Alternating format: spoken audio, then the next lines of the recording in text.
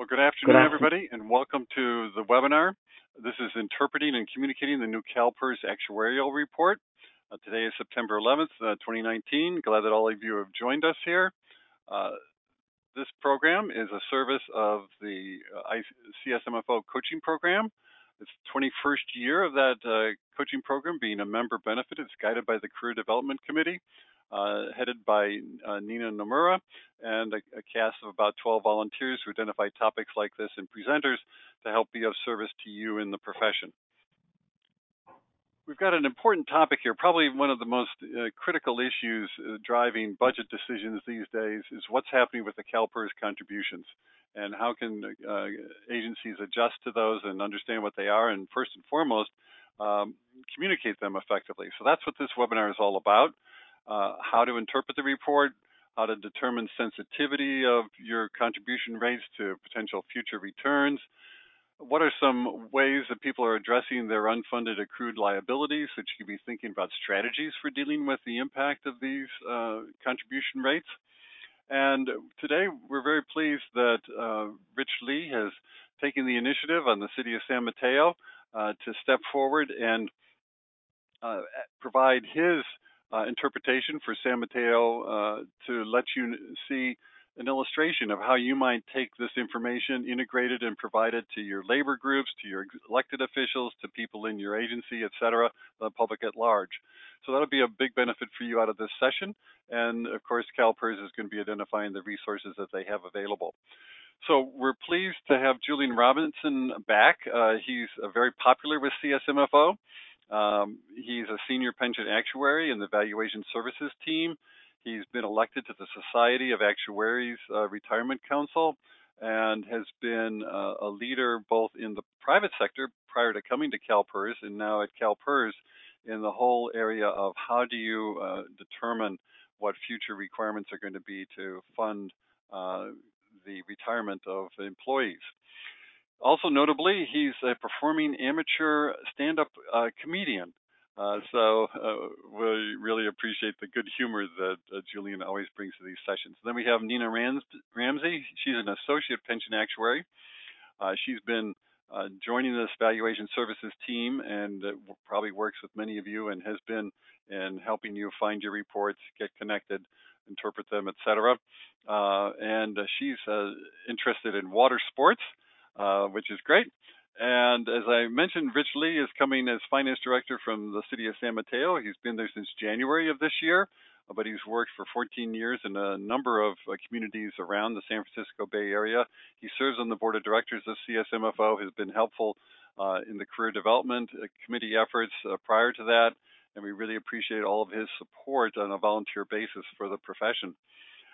He's also a freelance bass trombonist, so bass trombonist. So we're really excited that he's done that. He's performed at Monterey Jazz Festival. So gosh, we could have a whole gig here with our presenters. But we've got important, serious things to do. So we'll proceed with those. So let me go forward. And of course, I'm Don Mariska, Master Certified Coach and Director of the CSMFO Coaching Program and the producer and moderator of these sessions. We're going to go to a polling question. And so we'd always like to see if you're learning with your colleagues, because we find if you're learning with your colleagues, that will help your agency implement what comes forward. So give us some feedback on who's there. If you're there on your own, that's okay. We're delighted that you're with us. Perhaps you'll want to share this information with your colleagues after the session or direct them to the digital recording, all of which are available for you through the CSMFO coaching program. So let me again highlight that you can use the control panel on GoToWebinar to download the handouts for today's session. You can also get those at the Agendas and Archives tab at csmfo.org/training/webinars. And all this information about where to find things and so on will be provided to you again in the follow-up email to today's session. So if you missed something or didn't get it when I sent out the reminder emails, no fear, we'll help support you and get you what you need. So let's take a look at what we have here in our audience. We've got 63% of you are there on your own, and the remainder in small groups. We're glad to have all of you today and look forward to this being very productive for you. So let me turn with that to our presenters here, and I'm going to give the controls over to our team at CalPERS so they can handle the presentation for this piece. And I'll take myself and Rich off the camera so you can just be focusing on the CalPERS team and what they have to offer to you today. Good afternoon, everybody. I'm glad to be here with my colleague Nina Ramsey to discuss the CalPERS Actuarial Valuation Reports as of June 30, 2018. I'm sure you received them eagerly back in the beginning of August, middle of August, and have been spending many hours poring over the numbers and the details. Oh. All right. We're trying to advance the slides here, but... Okay, just put the cursor on the forward arrow and then you have control. Okay, there we go.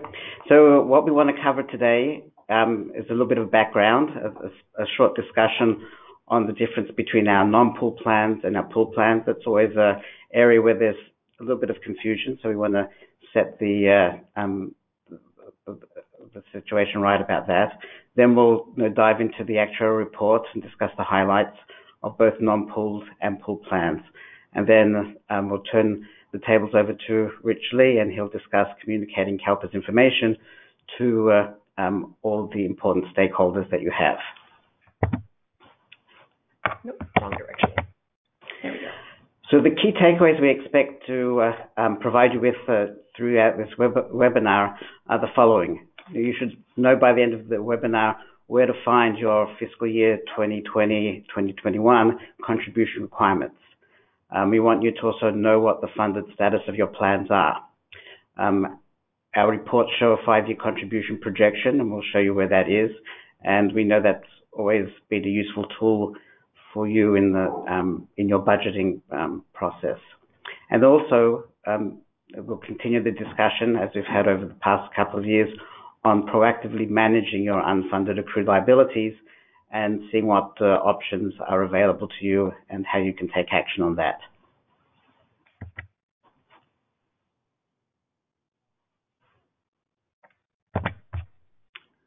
Okay. Oh, okay. So a bit of background on pooled and non-pooled plans. The plans which have less than 100 active members are our pooled plans, and they're combined into 2 risk pools at the moment. We have a miscellaneous risk pool and a safety risk pool. As you know, all your members are either classified as miscellaneous members, and they'd be part of a miscellaneous plan, or they're safety members, and they'd be participants in some of the safety plans. So if, from an actuarial point of view, this 100 active member threshold is considered an appropriate level to distinguish between what plans should be standalone plans, those are the non-pool plans, and those plans which should be part of the pool. And once a plan is part of the pool, we aggregate all the data and the experience of all the plans in the pool and use that firstly in setting the normal cost.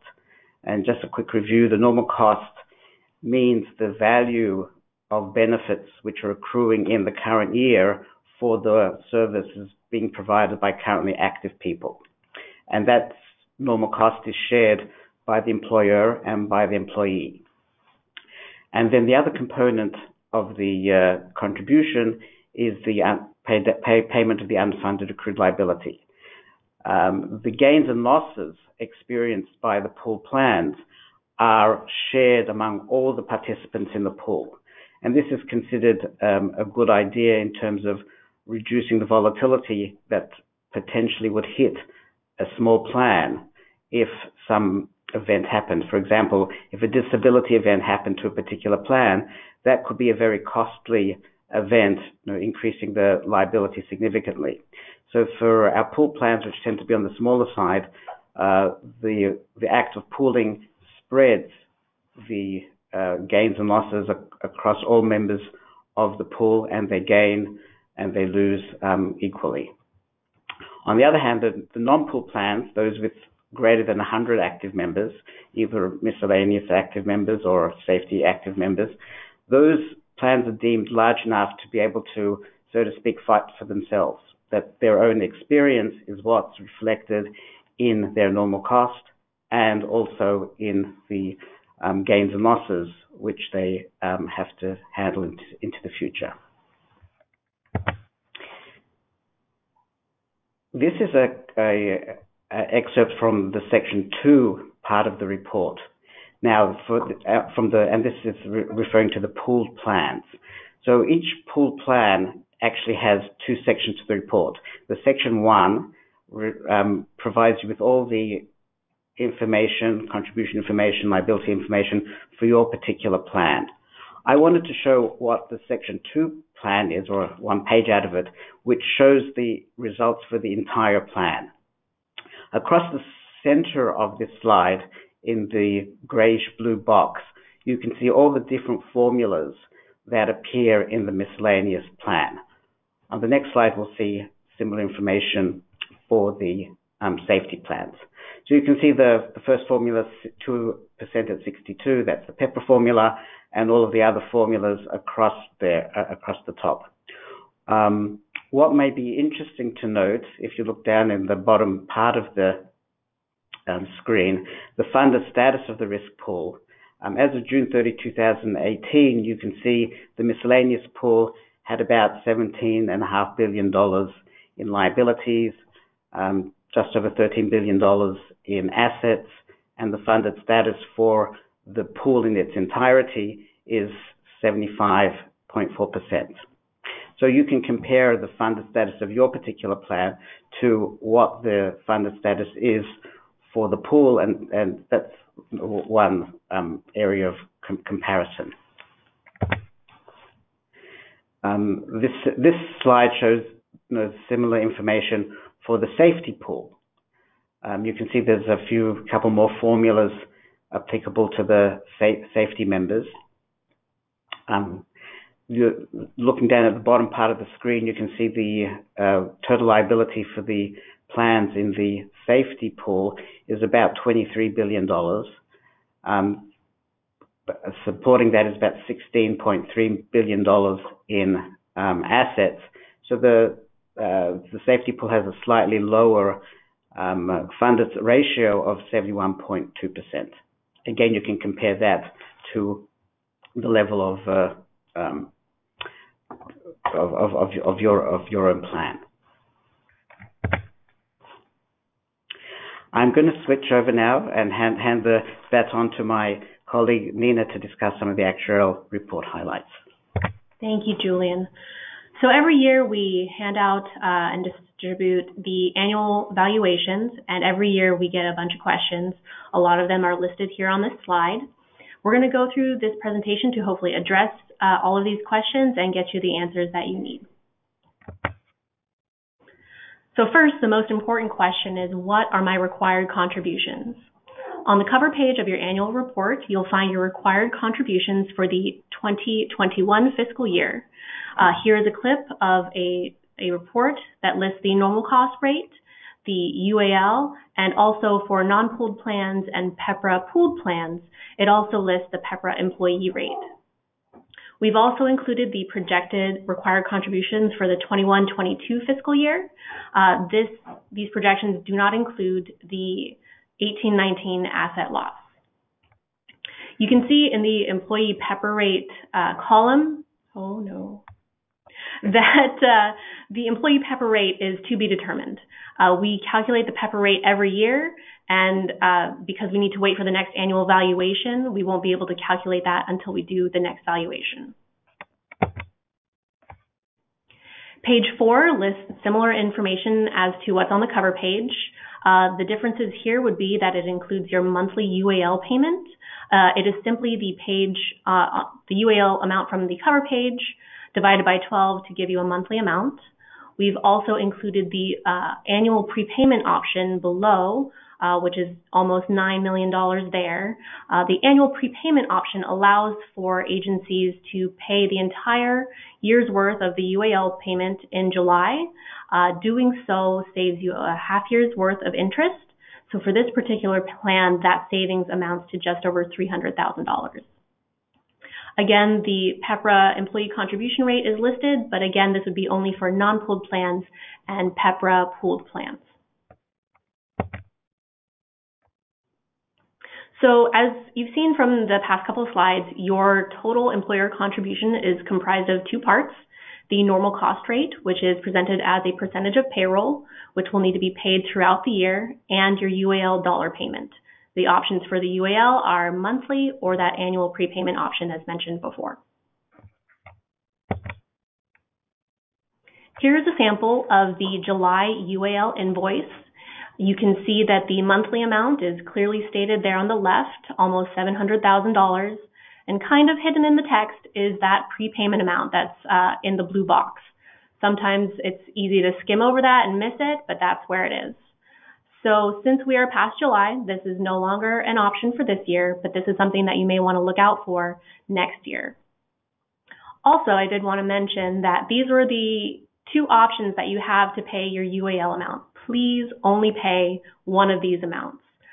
We've had several agencies who decide, hey, I've got a little extra cash, I'm going to tack some on to this UAL payment. That really makes things a little more complicated for us. So if you could refrain from doing that and then just contact your actuary so that we can help you facilitate making that payment and getting it applied to your plan. Right, and we've also had some issues where agencies have just taken the monthly amount and multiplied it by 12. You'll certainly get a credit for that overpayment, but it would be easier for our accounting folks if you choose to make the prepayment in July to actually pay the amount in this shown in the report and reflected on the invoice to avoid any later adjustments. All right, the next big question is, how's my plan doing? Is it in good shape?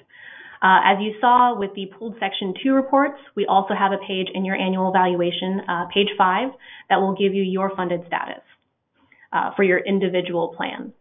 So here in the green box, you can see that our funded ratio is 67.1%. That is simply the market value of assets divided by the entry age normal accrued liability, generating the 67.1. Now, 67.1 isn't a bad place to be, but we definitely want to strive for that 100% funded status, as is CalPERS goal. Also, just to mention, you may hear me or anyone else say UAL, unfunded accrued liability, or unfunded liability. They all mean the same thing. They're just used interchangeably. Saying the whole thing gets kind of tiresome after a while, so UAL works for us. This information is as of June 30th, 2018, and you can definitely compare your funded status to the funded status of the pool, or compare it to your last year's funded status to see how your plan is doing. Is it getting better or worse? And maybe you can make steps to improve your funded status. Okay, we're going to go to a polling question here because we'd like you to be sure that you're interacting with your report, you're taking a look at it, and you're figuring out some of these issues that Julian and Nina have been highlighting for you. So one of them is, what's your agency's funded status for all of its plans? So ask you to identify which of these best describes where your plan is currently. I do see additional questions here about people asking where to find their valuation report.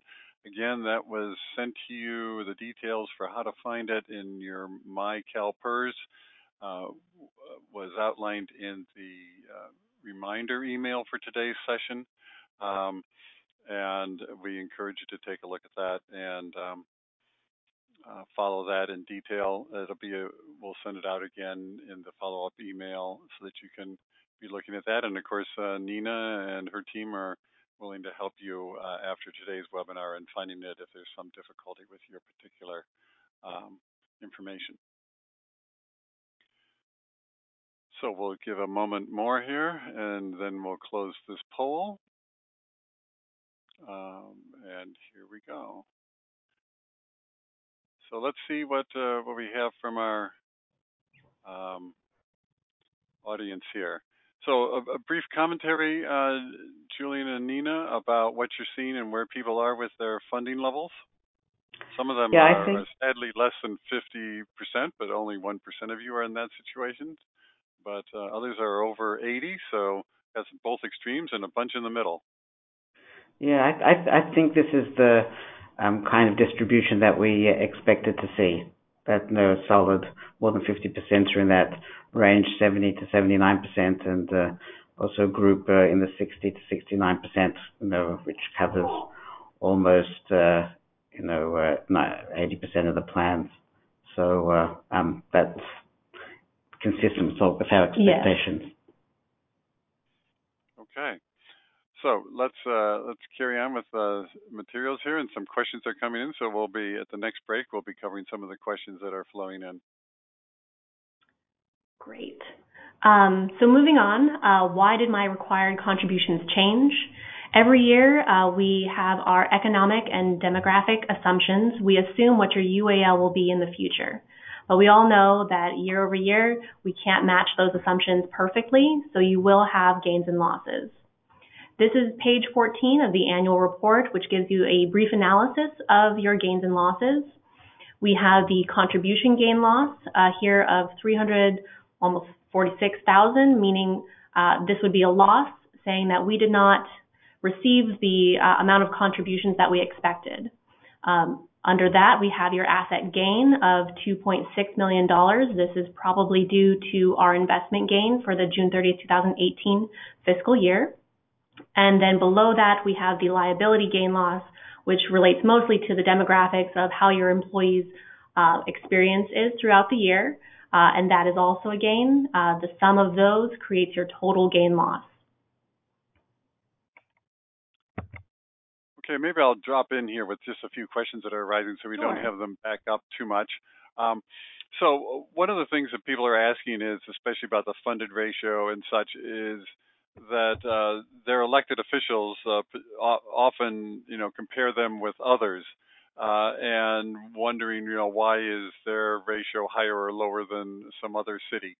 And they're asking, is the simplest answer that the funded ratio changes based on the risk pool for pooled plans and the census of the plan participants, or are there other factors that you would highlight people mentioning in trying to describe the differences between one city and another? So for non-pooled plans, as we mentioned a little bit earlier, their experience is the main focus. So if they've given, for example, larger salary increases, or there's a whole lot of disability events, so those are expensive events in terms of the liability, and can increase the liability and therefore reduce the funded ratio of the plan. For pooled plans, when the whole pooling structure was set up, different plans entered the pool at different funding levels, and most plans, I think, by at this point are almost done amortizing their side funds. But those certainly had an impact on what the funded status of the plans were over time. I would say another factor in determining the funded status is if a plan has made additional payments in the past, or in the past few years even, making those additional payments will result in an increase to your funded status. Yeah. Right. Okay. One other question is coming up on the page 4 of the presentation. You noted that PEPRA contribution rate is 6.25%. This person is saying that their agency rate is annual rate is 7.25%. Wondering why there's a difference, or are they just misinterpreting it? Right. So that was just a sample clip. For any given plan, the PEPRA employee contribution rate could be different. It's possible that the person asking the question, maybe they have a safety plan. Those PEPRA contribution rates tend to be higher. Right, and also within the non-pool plans in particular, the demographics of the plan have a large impact. The older the group of PEPRA participants are, the shorter the time till they reach retirement, and therefore the contribution rate for the normal cost for those benefits is higher, and therefore half the normal cost for those PEPRA members is also going to be higher. And within the pool, there's going to be different rates as well, because besides the basic benefits, there are certain Tier 1 benefits which are elective. For example, in some of the classic plans, there could be a final average of 1 year instead of a final average 3 year, PRSA and other kind of benefits, which all add to the basic ongoing normal cost of the plan. And if some of those have been applied to, well, of course you can't have a final 1 year for PEPRA, but some of those other elective benefits can apply to PEPRA and impact the PEPRA normal cost in that respect. Okay, just one more question here to make sure we're getting everybody on the same page, so to speak. People are looking for their page 14 in their report. Some don't see it.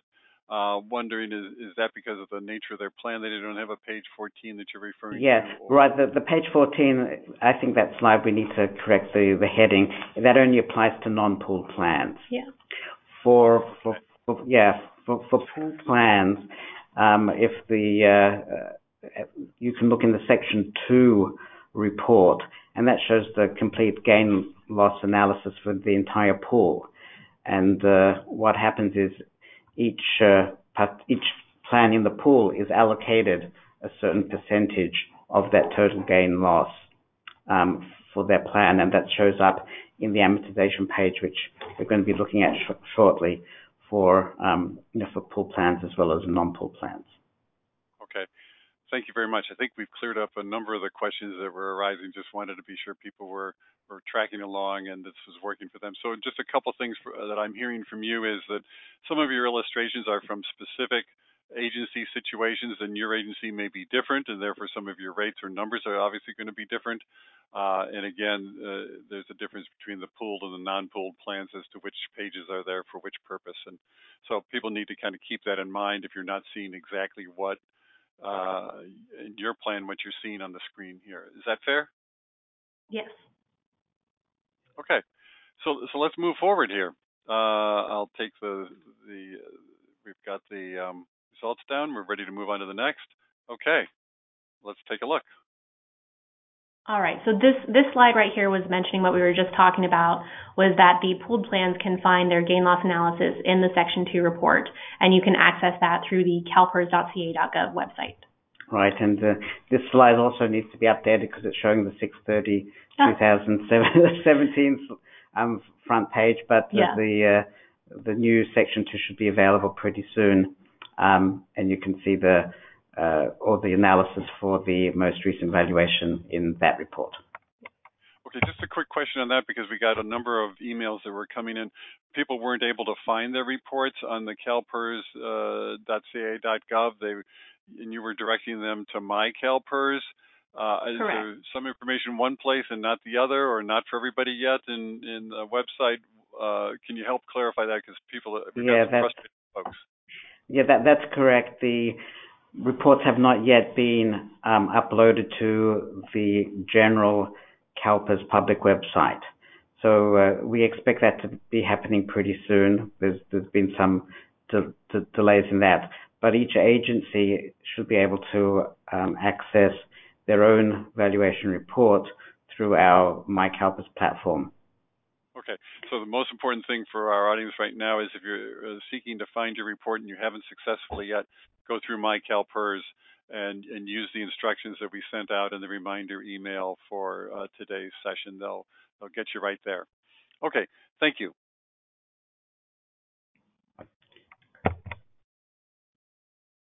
All right, where are my contributions headed? Now, this is definitely very important information for your budgeting purposes, so we've included it on page 5 of your report. You can see that year over year, we expect the normal cost to stay relatively stable, which is why you don't see it changing. And your UAL payment is also listed, and you can see it growing, and I will touch on why it might be growing in the next couple slides. We've also presented your projected future contributions as a percentage of payroll. Now, we calculate what we think your payroll is going to be, but you might have a better idea of what it actually is. In that case, you could apply your known payroll to the percentage of payroll figure that we've provided to hopefully give you a more accurate or more precise total dollar amount that you should expect to be paying in the future.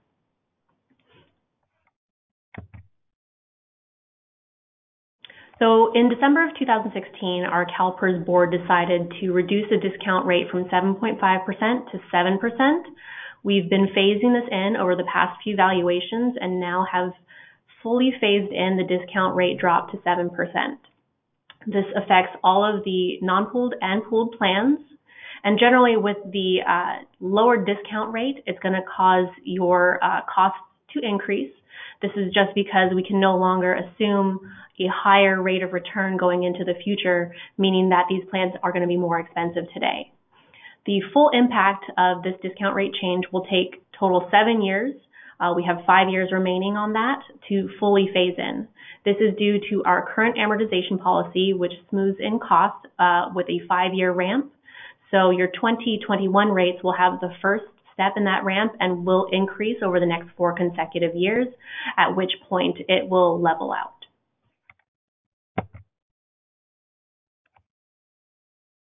No. New to this year's valuation, too far. We have implemented our new actuarial valuation system. You will find the cost of this, these changes, not the cost of the system, the cost of the changes in your amortization schedule listed as method change. We are now able to perform some of our calculations better and to get more precise numbers. This change in cost is accounted for in your amortization schedule. We've also reduced the inflation rate to 2.5%, and our payroll growth assumption to 2.75%, as the board adopted a reduction in the inflation as well. The demographic assumptions we're using are the same as we used in last year's valuation, and we don't expect those to change for the next couple valuations. Effective in next year's valuation, the June 30, 2019 valuation, we will be implementing our new amortization policy. This will first impact your fiscal year 21-22 rates and will be prospective only, meaning that only the future bases will have this new policy applied, and all of your existing bases will continue with the current amortization policy. And with that, I'm going to hand it back to Julian for some UAL talk. That's right. Let's you all talk about this thing, so we'll talk about UAL now. The amortization schedule and alternatives is an important part of the report, and I find with most of my discussions with the agencies I have really focuses on that schedule. So let's look at it now. I know it's a little bit imposing. To me, it's a work of art, and maybe should be hanging in the gallery somewhere, because it tells really a very interesting story. We have highlighted the bottom 3 rows of the table here in a blue shade to show you the the last 3 rows which were added in the final in the valuation this year. This is for a non-pool plan. Actually, for pool plan, there's a fourth row because there's a split between the asset gain loss and the other components of the gain loss. We show here the date each of these bases was established, and we indicate the amortization pattern.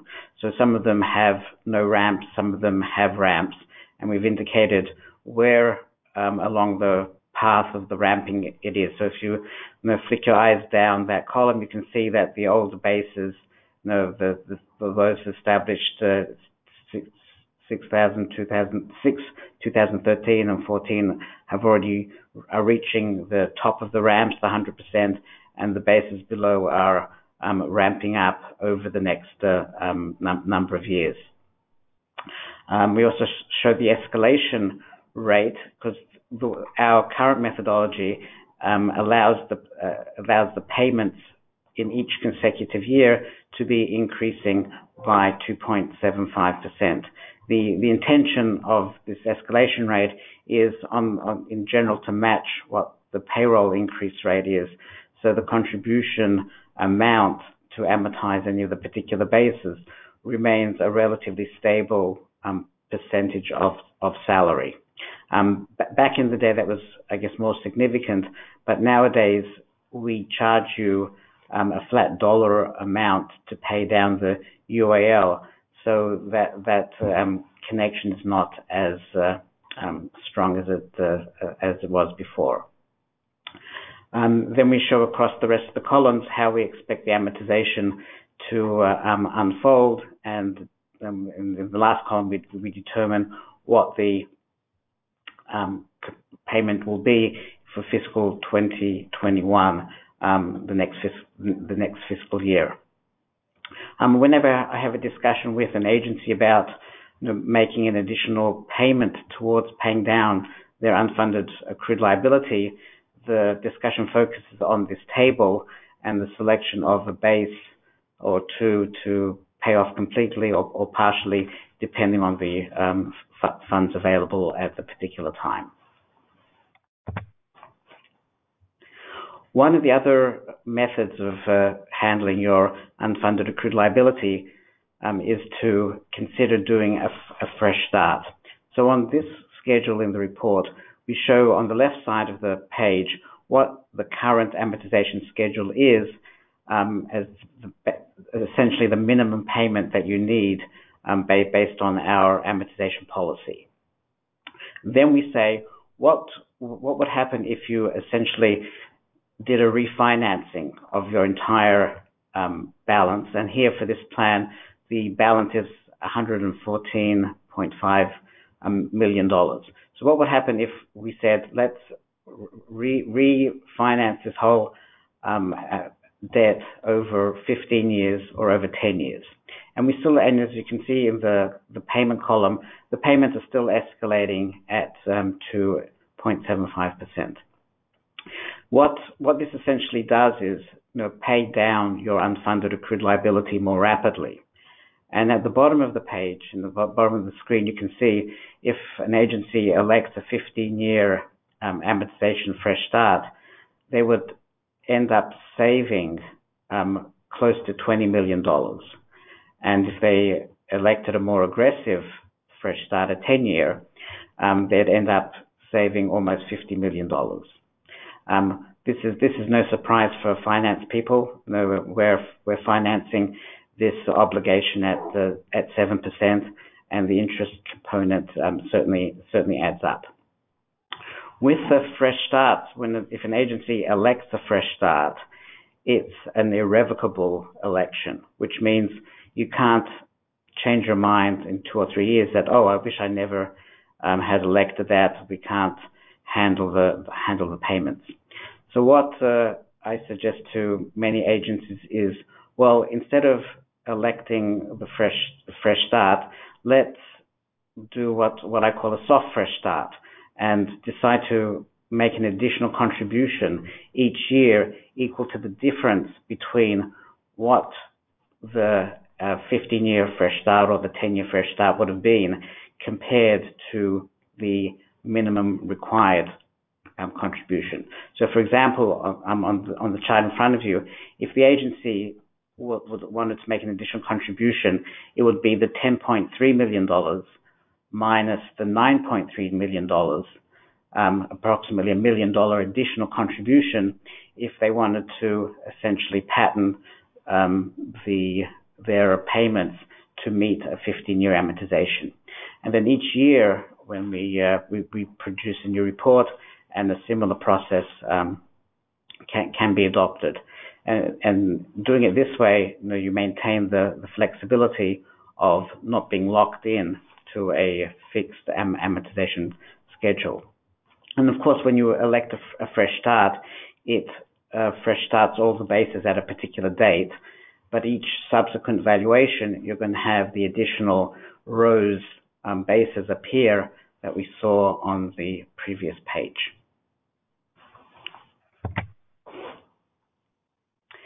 So what we suggest if you're considering making an additional discretionary payment, an ADP or fresh starts, is to contact your actuary. We have a tool which is very useful and a new instructional video that goes along with it to show you how to navigate this complex spreadsheet, and which will help you analyze the impact of making an additional contribution to the plan.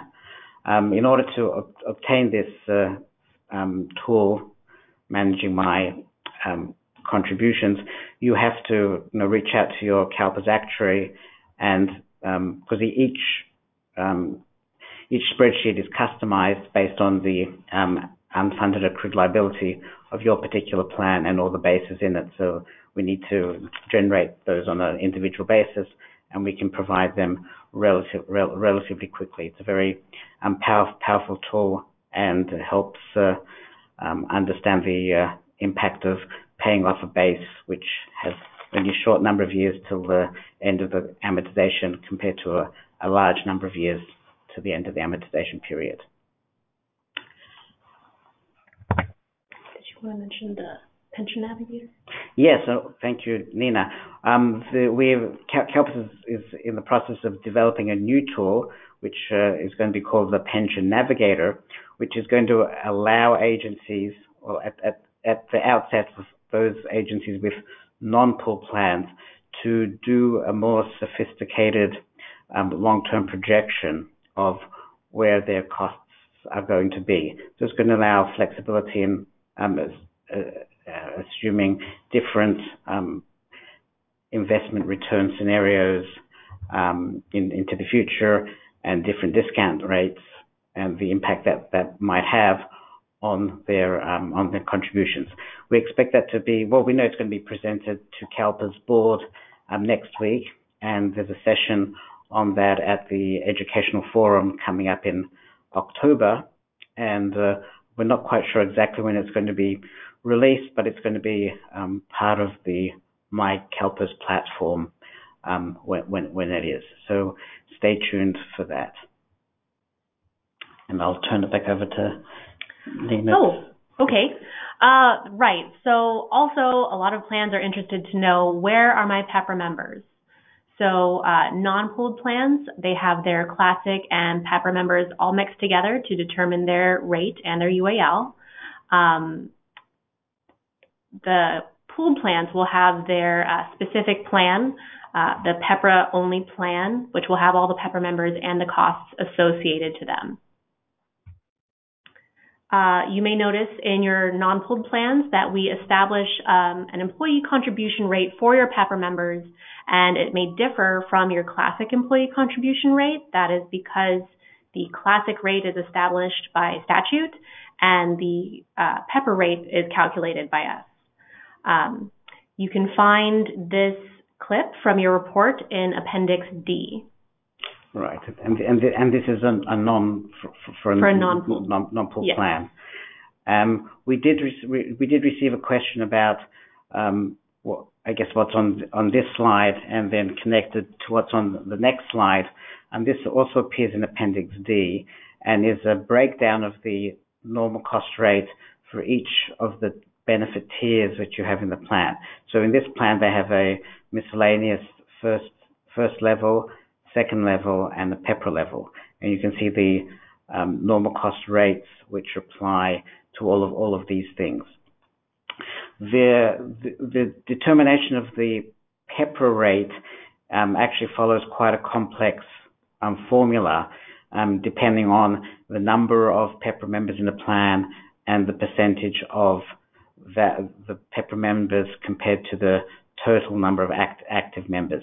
So there can be sometimes a difference between the PEPRA level normal cost you see on this page and the PEPRA level and the PEPRA level analysis on the previous page. If anybody has any further questions about that, now feel free to reach out to me or to your CalPERS actuary for a deeper dive into this complex issue.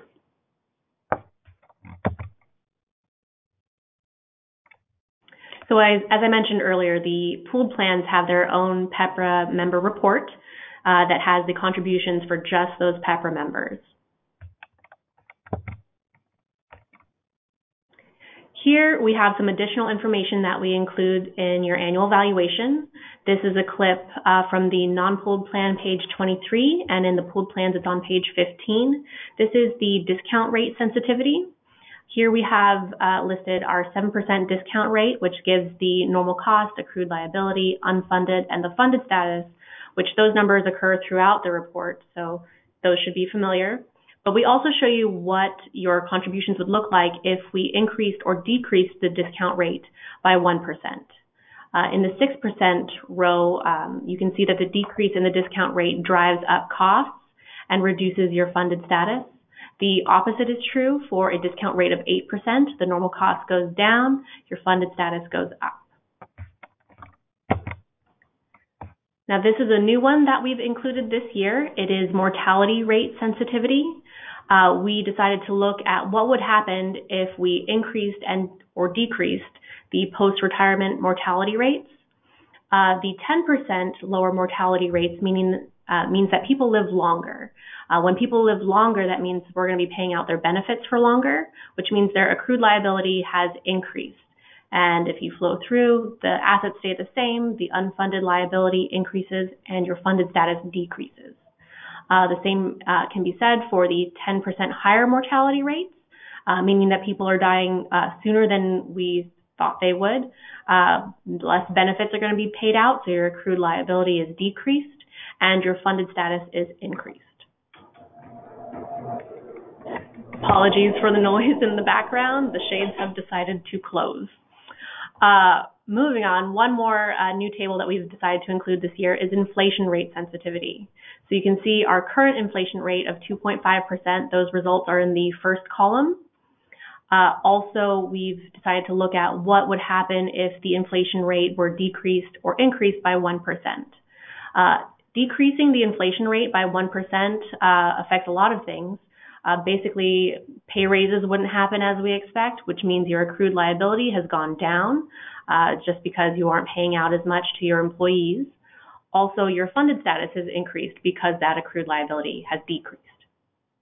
If inflation were to go up, we would expect pay raises to be more frequent or higher in general, thus increasing your accrued liability and reducing your funded status. Right, and of course our inflation assumption that impacts benefits in pay, because almost everybody has at least a 2% COLA attached to their pension. So this inflation rate sensitivity analysis also reflects the impact on pensions and payment too.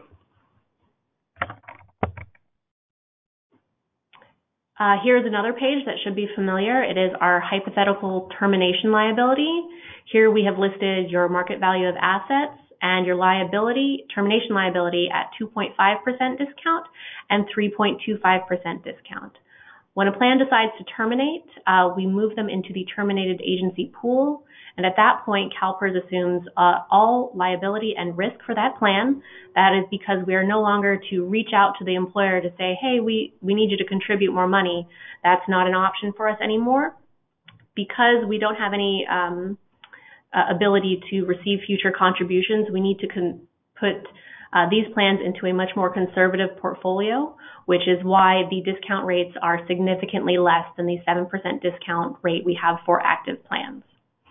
Decreasing the discount rate, as mentioned before, really increases that accrued liability, which is why you can see that the termination liability is so much higher. Okay, well, we're going to go to a polling question. So you've seen a lot of information here about what's happening with your contribution rates, what is going to be occurring.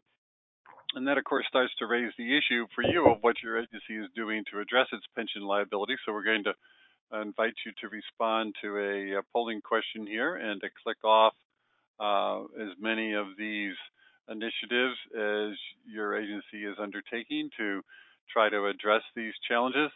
While that's happening, let me see what I can do to try to move through a mountain of questions.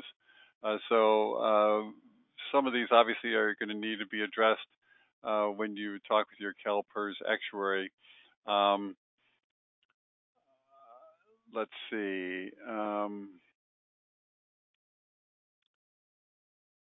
there's some interest in getting some additional clarification about how the annual unfunded accrued liability payment is calculated for each year. On page 5 shows the 5-year projected required contributions, and this agency is seeing their UAL increase. Could you just describe a little bit again how you make that kind of calculation, just in broad terms, so that people can understand how that comes together? Sure. The projection is based on what we require to amortize each of the bases, each of the components of the unfunded accrued liability. So on that very busy page, which we looked at earlier, we show what the amortization payment is through the fiscal 2021. So when we produce our projection for the next 5 years, we're essentially extending the payment table out for the next 5 years and add up the payment on each of those bases, and that's how we determine what the expected the projected UAL payments will be in those years. Okay, let's take a look here and see what people are doing. Share the results. So here's a cross-section from our several hundred sites participating today. Nearly 300 are on this live session, even more registered for it than that. But just a quick commentary about what you're seeing that people are doing and how that compares with some of the other things that you've been observing in your practice with agencies around the state. Yeah, I think it's very, very good news that I see that over 80% of agencies are doing something to deal with the unfunded accrued liability issue. I guess the most direct way of doing it is making the additional discretionary payment. But if you want to maintain, I guess, more of your own control over the money, then the Section 115 pension trust is a very good idea. And as you probably know, CalPERS has established its own, it's called the SEPT, which is now open for business, a Section 115 trust. So you can use that vehicle. I know there are other vehicles available as well. And cost sharing and internal reserves are also powerful tools in dealing with the costs for an agency over the long term. Okay. And the cost sharing here, just to clarify for people, is really what share the employees pick up of the contributions? Is that what you're referring to in that? Yes, I think that's the intent here. Yeah. Oh, okay. All right. Well, thank you very much for those clarifications and observations. And let's move forward. I know there's quite a bit more to cover, but let's see what's here, and, right. And we'll move along. Yeah, we're going to be wrapping up the CalPERS part of the presentation pretty soon. So there's some other information which you can find in the reports. This is the actual assumptions can be found in Appendix A if you're interested in a deep dive into that. The discount rate, the inflation assumptions, or the mortality assumptions, the withdrawal assumptions, disability, etc., etc. The benefit provisions are found in Appendix B for non-pool plans on page 18. There's a brief summary for pool plans. In Appendix C, we have the participant data showing the number of the average age, average service for the active members, average salary, and some relevant statistics for the retirees, as well as the terminated and transferred employees. There's also a section, the PEPRA section, which we discussed a little bit earlier, can be found in the non-pool plans in Appendix D. And, of course, pool plans have their own separate PEPRA valuation report. So the information for those can be found in that separate report. Just before you go on here, I wanted to cover a topic that came through in a number of questions. People are especially interested in being able to explain to their elected officials and to the public what's happening with their unfunded accrued liabilities. In other words, how to parse out all the different contributors to those moving that amount moving up or down. Do you have any guidance for how people could go about that analysis and be able to explain clearly to their elected officials and public, hey, this is why that number's changing, because there are many factors that come into play, and people want to know, well, what's driving us getting our liability larger, or flat, or smaller, or whatever. Well, I think we're very lucky that Rich Lee is going to just share with us his approach to that, and maybe after he's shared his views and stuff, we can add some of our own CalPERS views to that too. But I don't want to steal any of his thunder, of course. All right, great, thank you. So your takeaways. So the key takeaways again is we should be able to determine what your requirements are for fiscal year 2021, the funded status of your plan. We've talked in detail about the 5-year contribution projections and how we've created those. We've had a brief discussion on the proactively managing your unfunded accrued liabilities with making additional discretionary payments as well as fresh starts. And then also we'd like to throw out, mention that the CalPERS Educational Forum is going to be coming up at the end of October, and we'd love to see as many of you out there at that event to meet your actuaries and the other CalPERS staff to discuss any of your pension or health issues. So just a couple quick slides. Just wanted to give you some information on how you can contact your actuary. Your actuary's name is there in the actuarial certification section of your report, so you will be able to find out their name. We've had some new actuaries, or maybe your agency's seen some turnover and you don't know who your actuary is. That's one way to find it. You can also call into the CalPERS Customer Support Center at 1-888-CalPERS and just request to speak to your actuary, or you may list whatever question you have and we'll get back to you.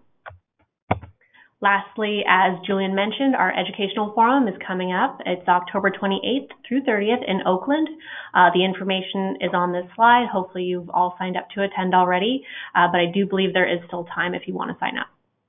That concludes it for us, and we'll get to more questions later on in the discussion.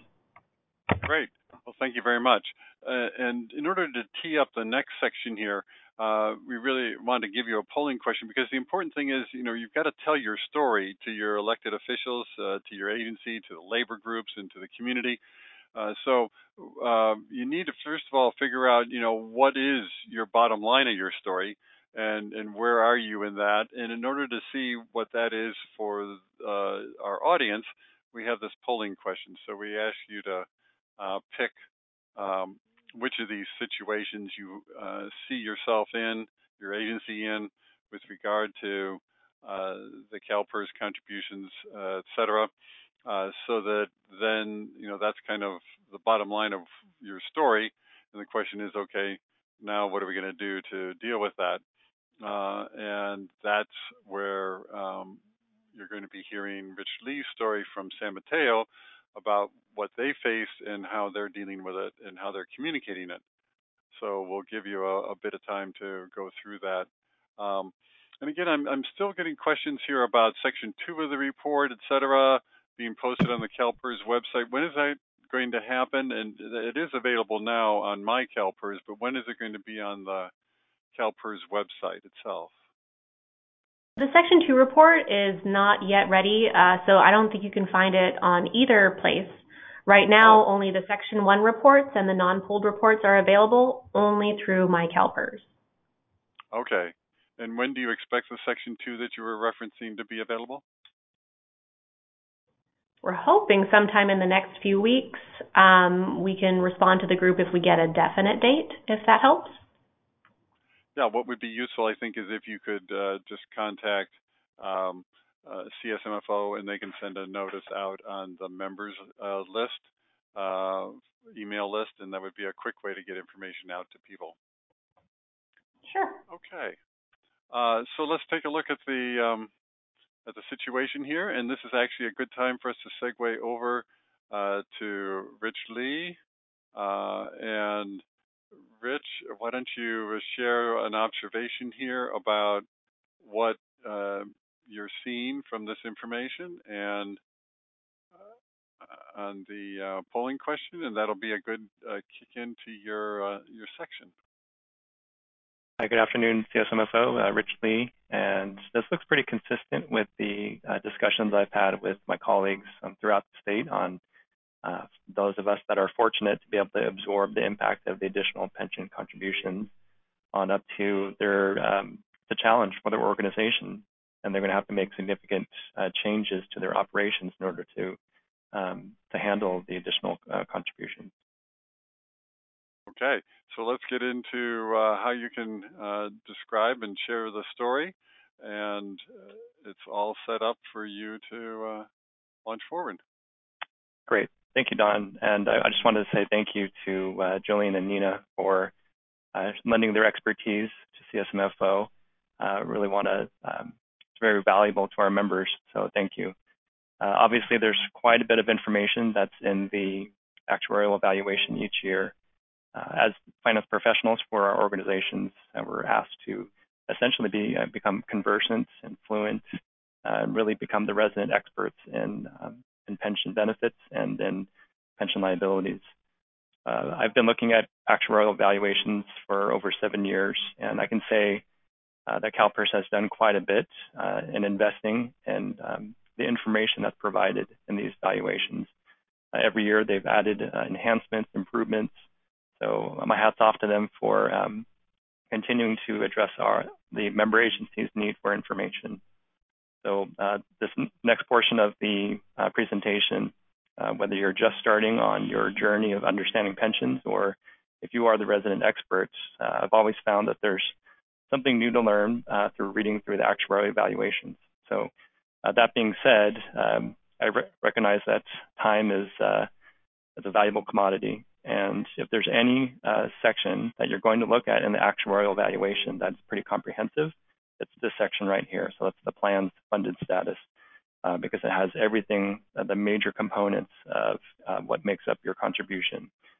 Namely, that it's showing you your total pension liability. That's the 275. This is an example, San Mateo's miscellaneous plan.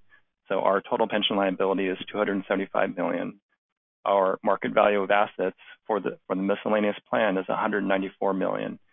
So that leaves us with an unfunded accrued liability of $80 million and the funded ratio of 70.7%. So if you only have 3 seconds to spare, this is what you want to look at. If you have additional time, you want to dig into the market value of assets. So at the top is the beginning value or beginning balance of your market value of assets, and at the bottom is your ending. And I've highlighted some of the major components of the market value of assets. Lines 3 and 4, those are your contributions, whether they're their employer or employee. That's a major part of how you get from the beginning to the end. Line 5, those are payments to retired annuitants and beneficiaries. So obviously a large portion of the outflow going from the market value of assets to those that have earned the benefit. And finally, probably most importantly, is the net investment return. So how much money and investment income is coming to this pension plan. Looking at the total pension liability, there's really a couple of things I wanted to point out. So San Mateo's total pension liability for its miscellaneous plan is $275 million. I've highlighted the members and beneficiaries receiving payments because that just that portion alone is over 58% of the total pension liability. Put a different way, these are members that are no longer working for the agency. So over half of our total pension liability are people that are no longer here but earning benefits. The actuarial evaluation does show the funded status, and there's really 2 areas that I focus on in communicating this to our elected officials, to the members of the public, and to staff. First is the unfunded liability. So this shows an 8-year history going back to 2011 in terms of the valuation date. So as you can see, our unfunded liability grew from $47 million to $80 million. So that's quite a significant jump. Along with that, obviously related is the funded ratio. So the funded ratio decreased overall from 75% down to 70%. That's a metric that you'll want to keep a very close eye on. And we'll dig into some other important metrics in the next couple of slides. This is also a very important historical trend that CalPERS provides, is their return on investment for the entire trust fund. This goes back to 1999, and as you can see, quite a bit of volatility, and of course the significant loss of negative 24% in 2009. Why this volatility is important is this red line, which is an approximation of the discount rate. So the discount rate, to put in layman's terms, is the assumption for the long-term return on investment. So any deviation from that, whether above or below, is going to result in what Julian and Nina spoke to, an amortization base. If the return is actually below the discount rate, then that's when we might have a problem. So this is San Mateo's actual list of amortization bases for its miscellaneous plan. A couple of things to reaffirm that's relatively new.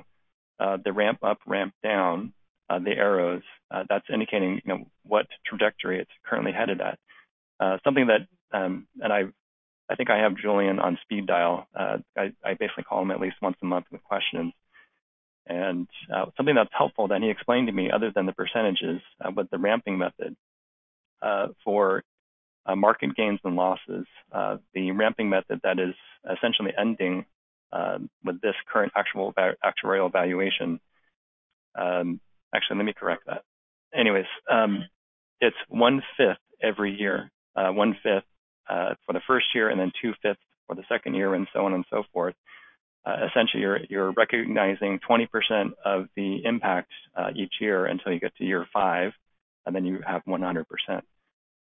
The second is to emphasize that this is the last year of having 30 years as the amortization period. In other words, how long are we going to be paying off the market gain or loss? The amortization period was changed by the CalPERS Board of Administration. So it's no longer 30 years for market gains and losses. It's now going to be 20 years. And there's really two principal motivations for that. The first was to address negative amortization. I know it's hard to see here, but you should look in your own amortization list of amortization bases. What you'll see, if you look at the balance, you'll see the balance. For example, here, the first balance is $4.9 million, and we're making a payment of $836,000. And the balance for June 30th of 2019 is going down to $4.4 million. So in that case, the balance is going down. However, if you look at a larger amortization base, here, probably the largest one for the city is $26 million. That's for the amortization base dated or established on June 30th of 2013. We're making a payment of $1.4 million in 2018-19, or made a payment. However, the balance is actually increasing to $27.3 million. And really, that addresses the phenomenon as negative amortization. So the balance of the loan, or the mortgage, if you will, is actually going up for a number of years until you're able to return it to the original principal amount. So again, one of the motivations for moving to a shorter amortization period is to address negative amortization. The second and related motivation is a term known as intergenerational equity.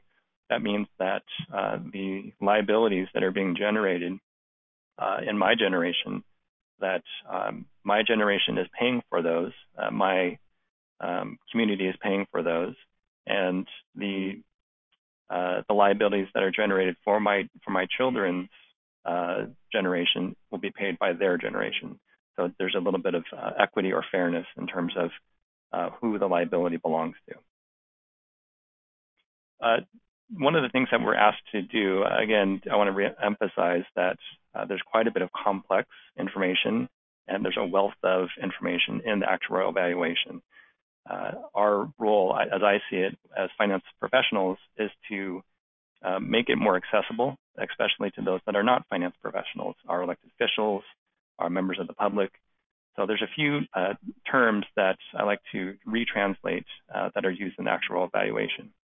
First is the amortization base. I think of that as more like a mortgage or a loan. It's very similar. There's a balance that we're paying off, and there's interest that we're being charged. So that's a different way of seeing it, but it's very similar. The second is the amortization period. That's really how much time are we given to pay off that loan. It's helpful when you're thinking of a fresh start. So the fresh start, I think of that as you're refinancing all of the existing amortization bases or your loans. I do want to re-emphasize something that Julian mentioned, and that's that a fresh start is irrevocable. In other words, once you say yes and CalPERS makes it so, you can't go back. So it's not a decision to be entered into lightly. The funded status, I do want to revisit that.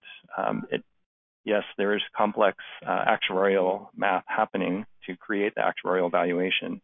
I tried to simplify that for those into simple math. So you're really just looking at your assets divided by your liabilities, and that is how they derive the funded ratio. If you look at San Mateo's funded ratio, again, this was, if you recall, this was the first, and if I mentioned if you only had 3 seconds to spare, this is what you should be looking at. So we had 194 million in assets, and we have 275 million in total liability. So that's how CalPERS gets a funded ratio of 70.7%.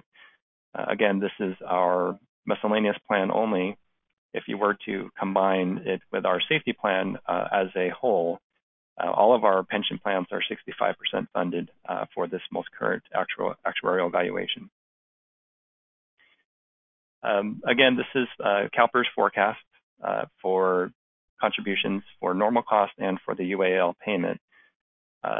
The one area that I wanted to emphasize is that these contributions assume, and I've highlighted it, that CalPERS will meet its mark, so that it will meet the discount rate of 7%. If there's any deviation from that, I'll show you that in the next slide. But even with a 7% return on investment, the UAL is still going to be increasing for our miscellaneous plan from just under 6 million to 8.1 million in 24-25. However, if there's any deviation from the discount rate, that it really is one of the value of the sensitivity analysis that CalPERS provides. For example, if over the next 3 years, if the return on investment is more like 4%, if you look out at 24-25, that's a difference of $1.5 million.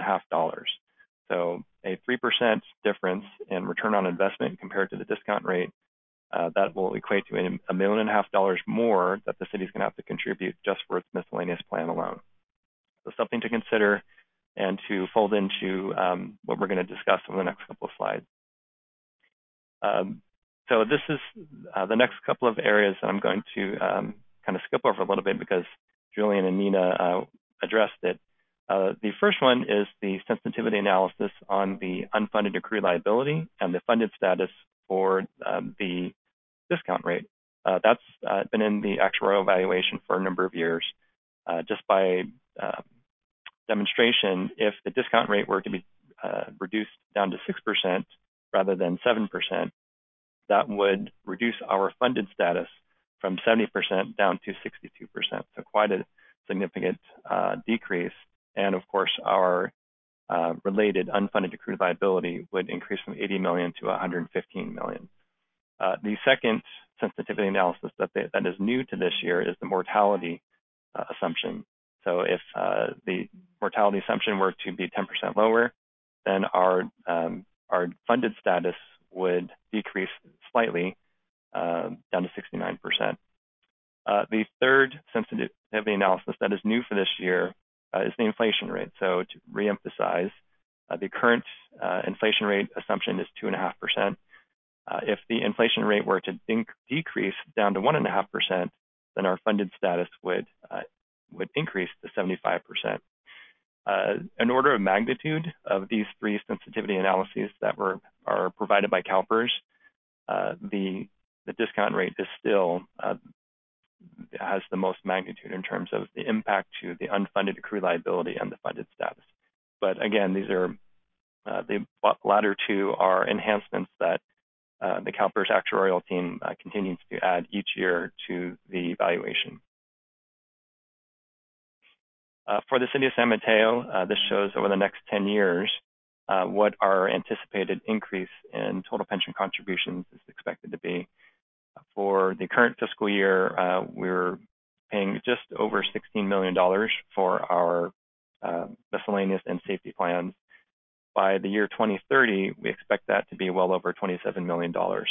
So that's quite a significant increase in contributions, and it's not all that uncommon for our colleagues all throughout the state.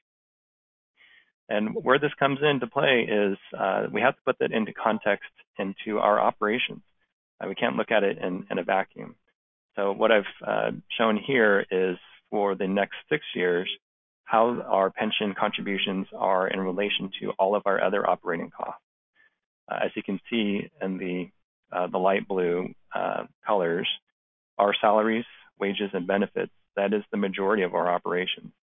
And that is consistent with what I've seen with my colleagues as well.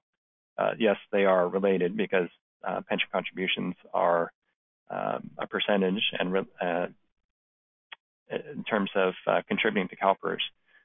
But in the grand scheme of things for San Mateo, it is a small and growing part of our operating budget.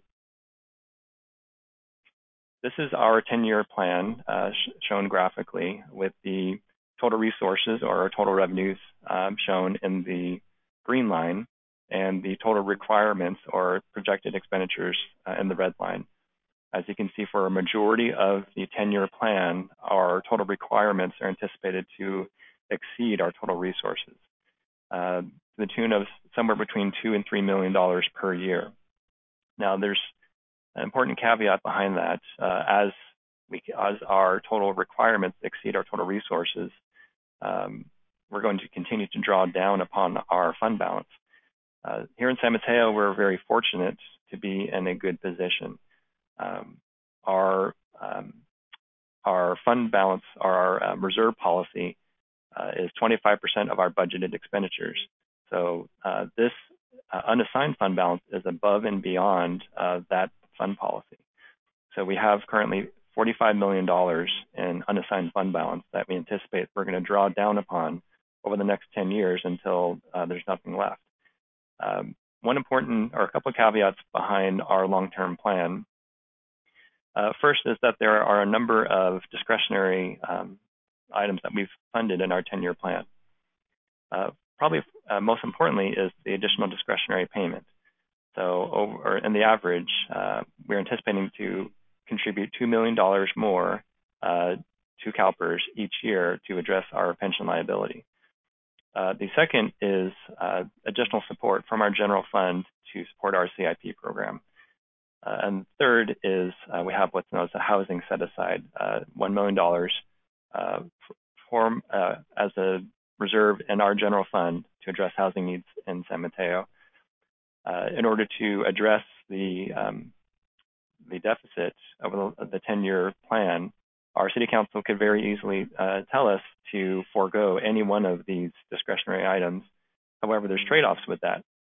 For example, if we were to not make additional contributions to CalPERS, then we would continue to accrue interest on the liability that we did not pay off. So that's one trade-off. With the CIP support, that $2 million really goes towards CIP for our street. So that would be a direct impact on providing reliable infrastructure to our community. And the third, and just as important, is our housing set-aside. We're one of the many counties located in the state that has a housing crisis. And our council is doing all it can to address that and to really, they need the support in terms of funding to provide these resources for the members of our community that need it so desperately. So to sum it up, there's really, yes, these answers can be easily addressed to the deficit in our 10-year plan, but there's going to be trade-offs if these are the answers that you're looking for.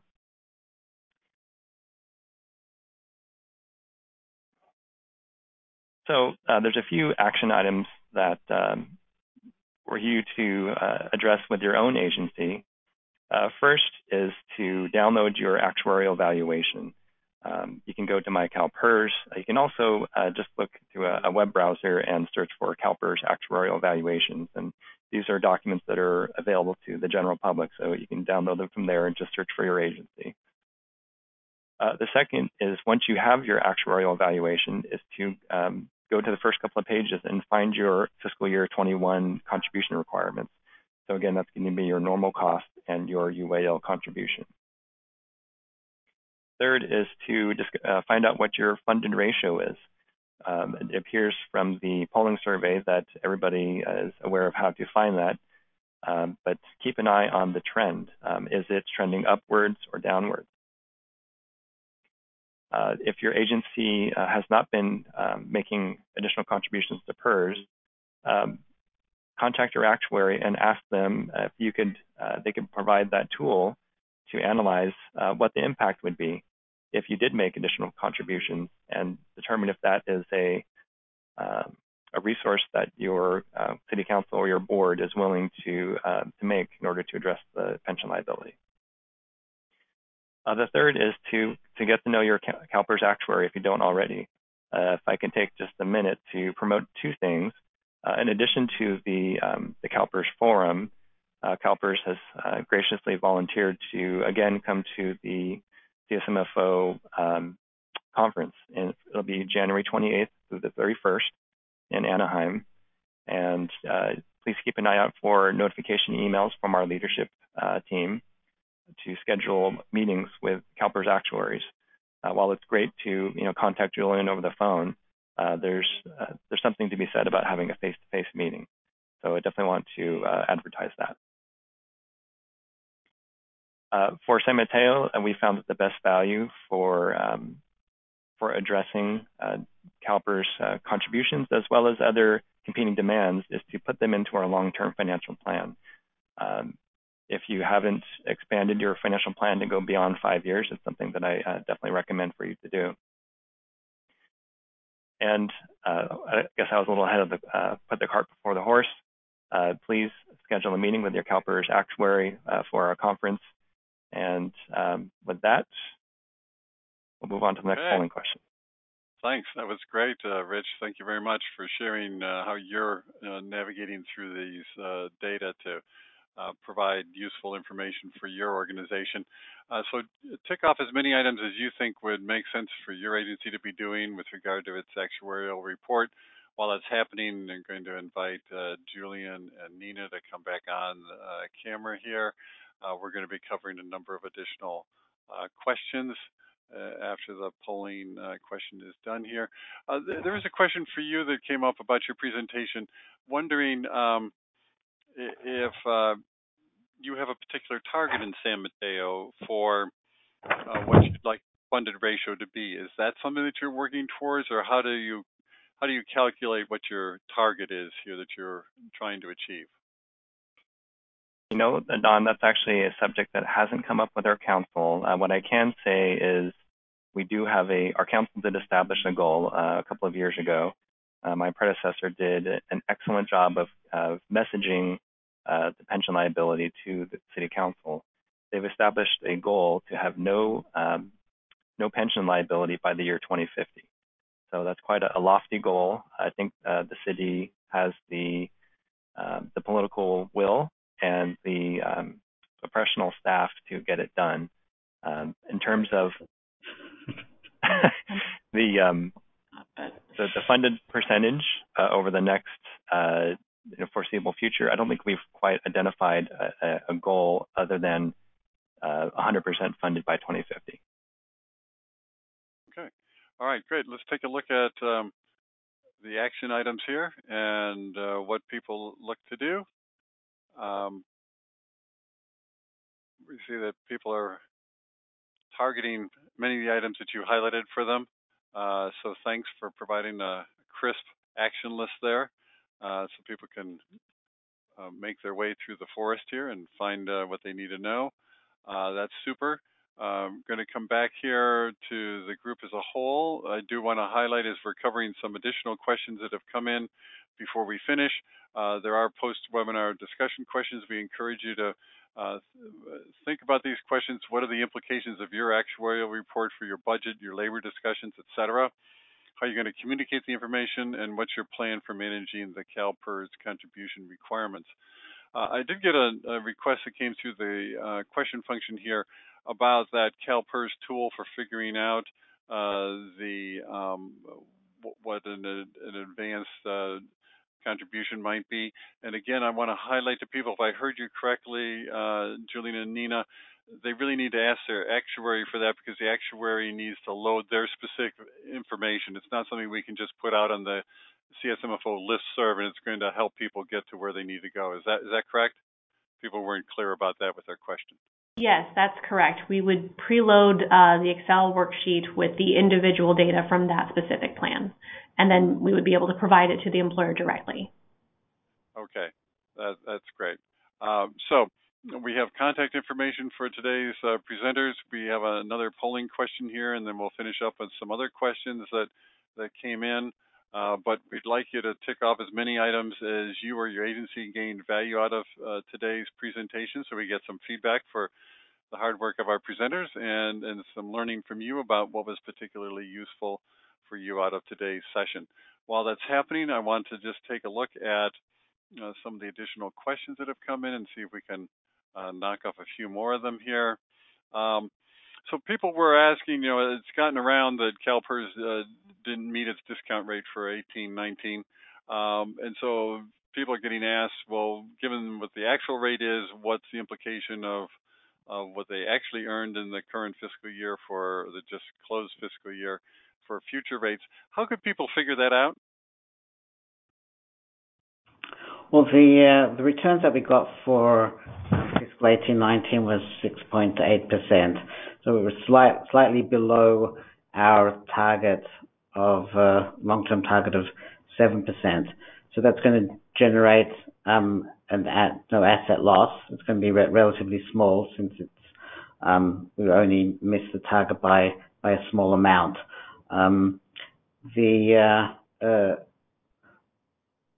If an agency wanted to try and do an estimate for that, I think that can be done in the manager employer contribution tool. I think there's a tab on there which allows you to do a projection for the next year with adding an asset loss base into the next year's projection. But it's not something I would expect would have a large impact on the projection, since it was a relatively small loss. Okay. And we can see from the polling results here that people got value out of the many areas, and this is a very ambitious webinar to try to cover all these different topics. So thank you, presenters, for doing a fantastic job on this account. And let me just see if there's anything else here. Julian, did you have a comment about what people might use as a target? A lot of people are asking for, hey, is there some sort of target they should have on their funded ratio? What does CalPERS advise about that, or how can people think about it? Because they're getting questions from their elected officials in public. Well, is their contribution funded ratio good, or is it bad, or is it whatever? Yeah, well, as Nina pointed out before, our target is for all plans to be 100% funded, and with our new amortization policy with the maximum, going up to a maximum of 20 years, that's the long-term goal. Now, granted, there are some bases which are going to amortize over still a longer period than that. A lot of people say a funded status over 90% is a more comfortable place to be in, and I think that's true. But any steps, whether it's additional contributions or a 115 trust, or building up internal reserves, all of those.